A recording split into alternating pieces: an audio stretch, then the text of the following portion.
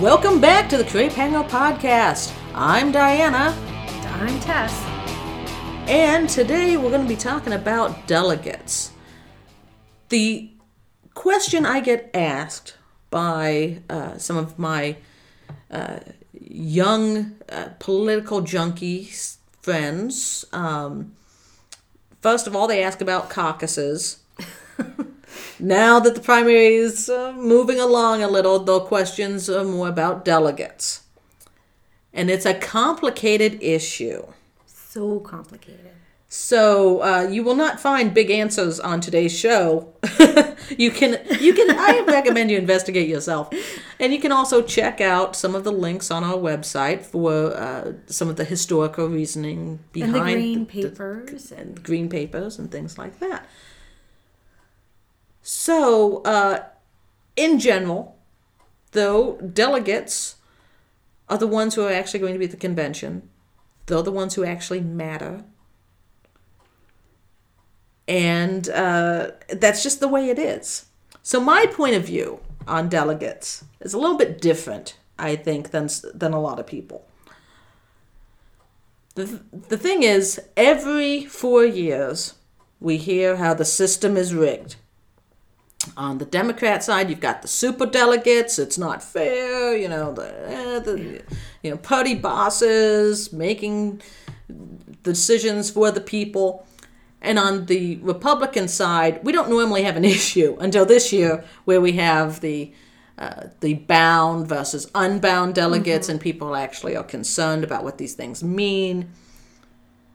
But my point of view is that both the Democratic Party and the Republican Party are private organizations. They can make up whatever rules they want. It has nothing to do with democracy. It has nothing to do with actually an election. It's not like we're voting for mayor and you can pick whoever you want. This is their selection. Every party has their own way to do it. For example, the Libertarians get together at an actual convention and talk and make decisions. Mm-hmm. Apparently, in Florida, I don't know. I wasn't invited. I think it just happened, didn't it? I'm not sure. I haven't been paying much attention. I just assume it's going to be Gary Johnson who's going to be the nominee for the Libertarians. And I'm just so on Gary. Sorry, Gary. You seem like a nice person. But that's kind of part of your problem. You're a little too cool to be president. That's just in my opinion.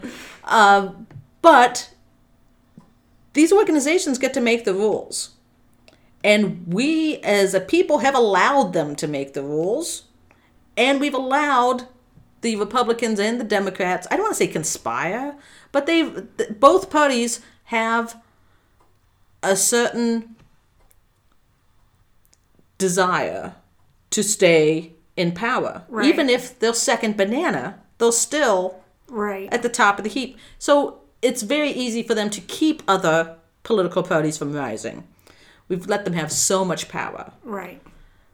So the delegate system, we've seen what happens when they experiment with it. And it goes even worse. People, I don't know if people listening to this will remember Jimmy Carter. But he was the nominee because they decided to experiment with the delegate system. Mm-hmm. And that was 4 years. Well, and that's the whole thing with the super delegates on the Democratic side was that they came up with this idea of super delegates with McGovern because they had lost so many elections. And so how, why are we letting the people actually vote to represent who they want? So that's when they implemented 30% of the delegates are super delegates. And that's enough to sway anybody. The race between Hillary and Bernie is really close once you take away the super delegates. Once you give them all to Hillary, which she's got the majority, she's got over 500 now, and I think Bernie's got 39 or something. Something sad. So, and then I think, it's funny too that the system, which I didn't know, but she lost to Obama and she had the popular vote back in 2008. And so, as for me, and I think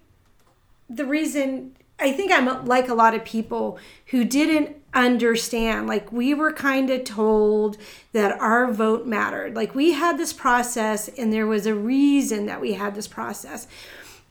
Like I said, I've been kind of keeping up with politics and doing some personal research for 4 years. And I've been reading everything. It doesn't matter who it comes from. I'll read it. And nobody mentioned the delegate system. Like I didn't realize what a bait and switch that was. I didn't know. And I think that's how come people are resounding with Trump and even with Bernie, is because they're outside of that system and they're upset because they want their votes to matter. They want it outside of the party bosses. And I didn't know. I feel really misled. I thought my vote mattered. And it absolutely, especially in places like Colorado or even for instance, in PA, they have 54 unbound delegates and the popular vote is only 17 delegates. Yeah. And it's well, why bother? And if I was a Democrat, at least they know from the beginning that it matters even less because there's so many super delegates, so the voting power isn't equal. And I think that's what I didn't know until this election. And I think I don't think you're alone in that. And I think part of that starts in American high school government classes. Yes, it does. Where, first of all, I've only known a few high school government teachers, but they've all been rabid Democrats, first of all. Oh, absolutely. Which I just think is interesting. But on top of that, they've not had a good grasp of the system themselves. Or they just like the idea of misleading people into the whole your vote matters, the primaries are important, blah, blah, blah, because they are so focused on their own political party. Mm-hmm. What's good for the party is good for the country, that kind of they attitude. Know better. Exactly. So it's interesting that I had actually a fairly good government teacher who, at least while he was a rabid Democrat, did make the point that you need to vote with your conscience and with what you believe in, not along party lines. And I have to give him credit for that, even though I don't believe he practiced what he preached. Right. I appreciate the fact he did actually make that point clear. And he was actually really good at debating with students. Right. Different political points of view. But then again, why wouldn't you do that if it's not really designed to represent yourself anyway? So it's another kind of smoke and mirrors. Here, vote your conscience, it matters. And I feel like I was totally lied to. It's it doesn't matter. It matters sometimes, and sometimes it doesn't. It matters more in local politics than it does on national levels. On the national side. But while those were valuable lessons, I think he didn't understand the delegate system as it was at the time well enough to instruct other people in it. Well, and what's hard is because, with the delegate system, even from 2008 well, and it to can now, change every changes. Yeah. So from the Democratic side, it was something over 800 super delegates between Obama, and Clinton. And now we're down 8 years later to 716. So sure. And then it's even worse for the Republicans because they have up until their convention 2 weeks to change stuff. And then and I don't know if this is true for the Democratic side, but the way they select their delegates, their unbound delegates, is based on things that shift all the time. Did did your district vote for Romney, a Republican presidential candidate? Even if they lost, but you get an extra delegate here. Did you do this? Then you get a delegate here. Do you have a Republican Supreme Court? So it's like all these weird bonuses. And then that's, I mean, it's just.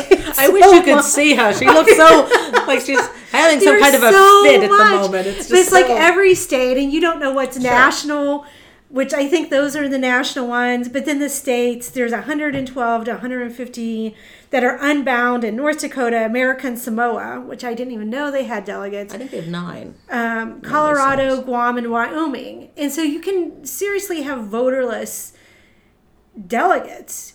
And I think because this is coming to light a lot because of Trump, and I didn't want to touch on Cruz so soon, but this really upset me because here I am making a concerted effort to understand delegates. And I'm reading the green papers, and they're using equations like, let me see if I can find one, like 0.05, 10% times 2 divided by the majority rules. I'm not kidding you. It's like this long, and then if you fractionalize it, you round up, and it's very complex. And so here I am trying all my life to do my civic duty. And so Trump is like, whoa, how did I lose Colorado? Because it's voterless. Alrighty then. And then you have Cruz, who is, our Christian candidate, I guess. That's what he touts himself as, the evangelical. I mean, I'm not saying how people view him. No, that's what he calls himself. That's what he calls himself. And we'll get to that later. But so he's gloating over Wyoming and Colorado, and he's like, hey, he knew the system. And I was telling my husband, I'm like, you know what? It doesn't matter if Trump knew the system. It doesn't make the system itself less corrupt. You know what I mean? So it doesn't matter. Trump wasn't whining because he lost. It's just a system that you pretend represents us, and it does not. It absolutely doesn't, to a very large degree. So that's the point that Trump was making, and that's the point I think a lot of people kind of agree with. I think it's almost disturbing in a way, because I have kind of an insular view up until this election. Thanks to the internet, I now have met so many other points of view. Right. I guess because I grew up in a more political family, we just understood that that's the way things worked. We understood that it's all about political theater rather than an actual political movement of some kind. And so it's interesting that now, thanks to the internet, like I said, I hear from lots of people who are dumbfounded by the system and can't believe how corrupt it's become.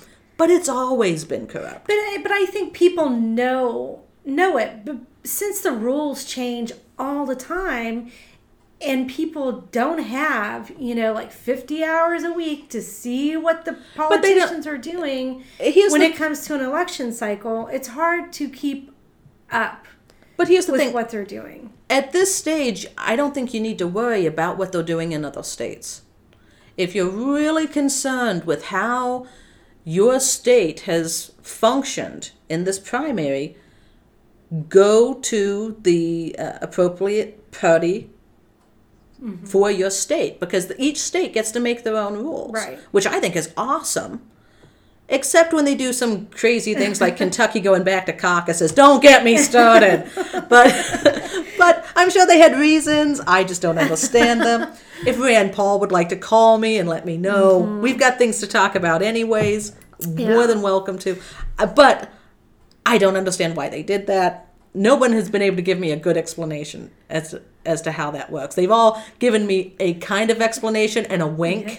I've gotten a lot of, wink. Wink, wink, nudge, nudge. And I'm like, okay, well, I didn't know what the wink meant. You're a little too subtle for me on this one.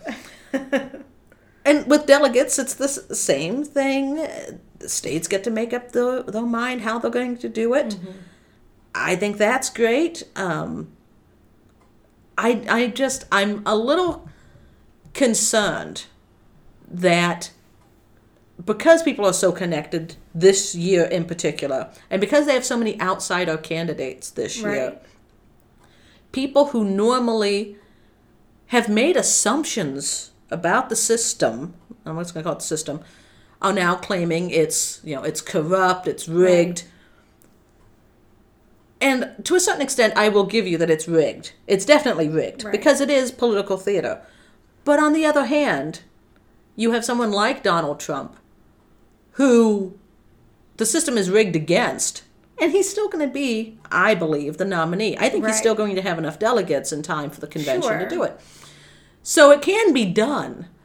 It's kind of the principle of the thing, though. And what's going to happen next time? And my point is, if I think corruption, you can't say it's a corrupt system because the system is a private organization system. And the fact that you and others have not understood the way that system works, that's where you can bring it up to your local party, your state, on the state level, join them, get involved with them, and then you can have more of a voice in how that system works. Until you do that, it's sort of like, shouting at the moon for shining. It's, how dare you? Yeah. It can't help it.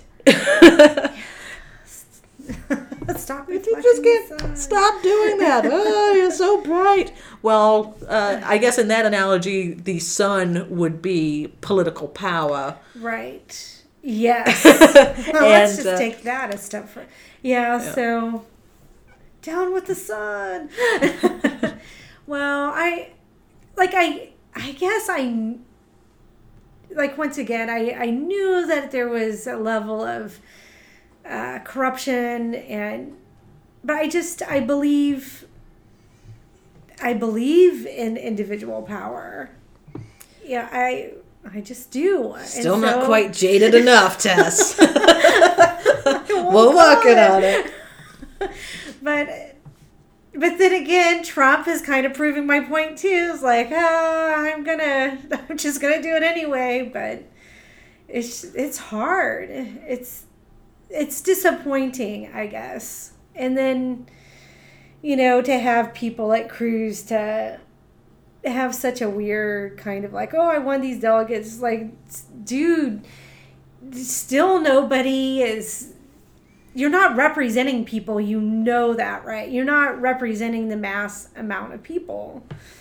I think the politicians know that. I think here's where I see it as a negative for Trump. And I'll use Colorado as an example. Mm-hmm. He didn't know the rules. That's where you bring in people who do. The political advisors who make huge sums of money because Trump's got him now. Know the rules. At that stage in the game, he should have known. But I just wish it was all less complicated. Well, here's the problem with that. If it's less complicated, then you have Jimmy Carter. That's what happened when they tried to make it less complicated.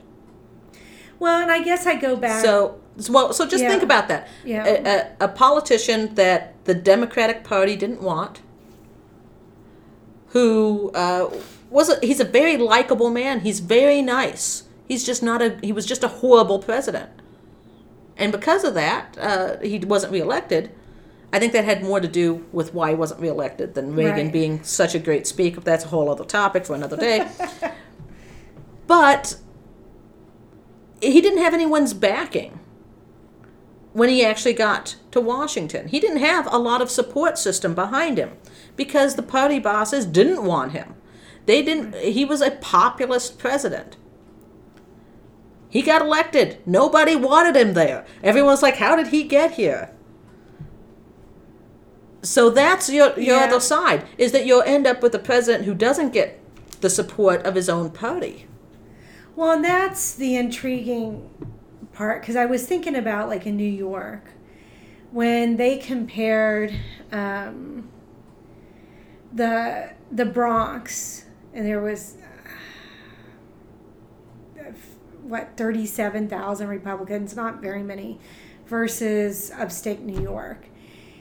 It was like almost a 10-to-1 kind of voting power when it came to the delegates representing them versus the actual people voting.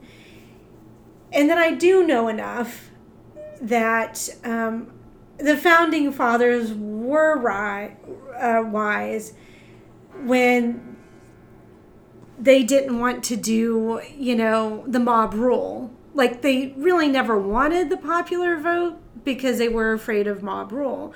So I kind of get that. But there's got to be a balancing act. So did we just stray so far from the original intent of the framers?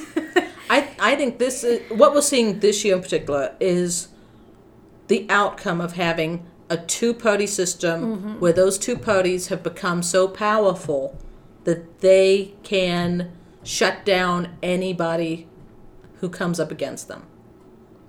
And think back to Ross Perot. They had a close call in many ways with Ross Perot. And so both parties put certain things into play to make sure that wouldn't happen. And then Ron Paul came along, and they realized we got to tighten this even more. Right. But then you also have to remember that part of the reason it's so complicated, especially on the Republican side, is because the states want to have a certain amount of power. They want their primary to be important. They want their delegates to have a certain amount of power. So based on where they fall in the primary schedule, based on all kinds of different, very complicated algorithms they've come up with, each one has come up with their own system to decide who's going to have the real power. Is it going to be, this delegate, or is it going to be this lobbyist? That comes into play a lot too with the delegates. So, and then we kind of go back to, you're absolutely correct. So they've become too powerful, and so we've totally strayed away from, the presidents and the senators and all those people who would go for a couple months, make some decisions back in the good old days. And I know America was quite a bit smaller, and then go farming or doctoring or, doing their day jobs, But at the same token is that now people are career oriented, and they're worried about their paycheck and their neck and their livelihood. And so they are no longer remotely worried about, and this I think is across all party lines, because that's just the way it is. Now they're worried about, like, well, I've got to feed my family. I live a lifestyle I'm accustomed to. I don't want to lose it. I totally get that. I'm a human. I totally get that. The party system right now has been very detrimental to the whole concept of civil service politicians. Right. And part of it is an employer now. Part of it isn't just the politician, while he or she is the main actor in the play. Right. It also takes gaffers. It takes lighting people. It takes so part of the whole set. Part of the political theater involves this whole mass of people who are all concerned with, as you said, how can I stay here? How can I keep my paycheck coming? So it kind of, I think part of the reason that it has become so complicated is just the nature of the beast. Right. But part of it is also because of these incredibly well-paid consultants who go to each state and say, this is how your state can matter this time. This is what you need to do to your primary to make it, to add some sizzle. Do we have maybe one more quick minute because something really interesting happened Monday? You can probably guess what I'm going to say. But the shortest little political alliance the last, I think, like 10 minutes on the internet. And that was Cruz and Kasich. Oh, I was going to bring that up on our cruise episode. Okay, well, that's next. So, alrighty then. We'll leave that. That's just a teaser. That's what I meant. Okay, a teaser for the next podcast. That's right. Yes, next time it's Ted Cruz. Oh. Politician or possessed ventriloquist dummy. That's a whole other story. Don't worry. Check it out on Conspiracy Theory Thursday. You'll love it. Oh, that's going to be fun. And we might go over. We might. I have a feeling there's maybe. things to say about Senator Cruz. So, to sum up, delegates are confusing. I think they're kind of meant to be. No, your vote doesn't matter. It does, but it doesn't. It just depends what state you're in. It depends on a lot of other issues. And in the big scheme of things, that's why I tell people don't cry over the primary unless it was never yours to begin with. Unless you are working as a paid consultant for a politician in the primary, don't worry about it. It is what it is. Well, and I think people, if you don't like it, be active. And miracles can happen. Miracles can happen. Because look at Donald Trump this year. Good for him. And we've barely mentioned him. So that's kind of interesting. So anyways, in short, I'm Diana. I'm Tess. This is the Crapehanger Podcast. Visit us at crapehanger.com. And if you see Lindsay, Graham, tell him we've got a table booked. That's right. Hope to see him in Cleveland.